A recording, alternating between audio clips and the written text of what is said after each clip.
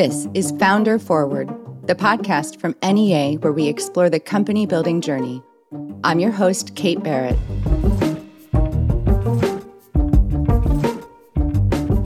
In each episode, I sit down with founders at the beginning of their company's journey who are passionate about what they're building and driven to succeed, like Liza Nebel, co-founder of Blue Ocean.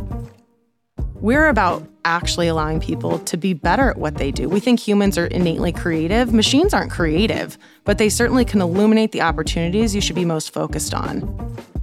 I also share with these founders clips from conversations between NEA investors and the founders they support, where they dig deep into a company's beginnings. NEA's Rick Yang was joined by Masterclass CEO and founder David Rogier. You don't hear as often about people saying like, hey, I want to start a company and I have no idea what that might be. What were you thinking at the time? Starting a company is terrifying for a whole host of reasons, but one of it, at your core, when you start a company, you're doing a thing that most people think is a dumb idea.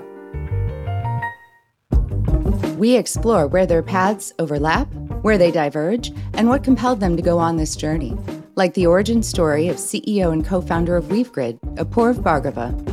I honestly didn't come out of grad school thinking to myself I was going to start a company. I was looking around, I was like, let me find a job. And I couldn't get excited by any. And so it was just like, well, that combined with here's this huge, hairy problem I see. And so I said, well, I guess I'm just going to have to start this myself.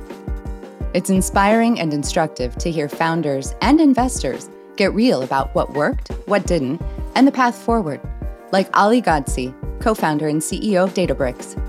So then we started, one brick at a time building Databricks.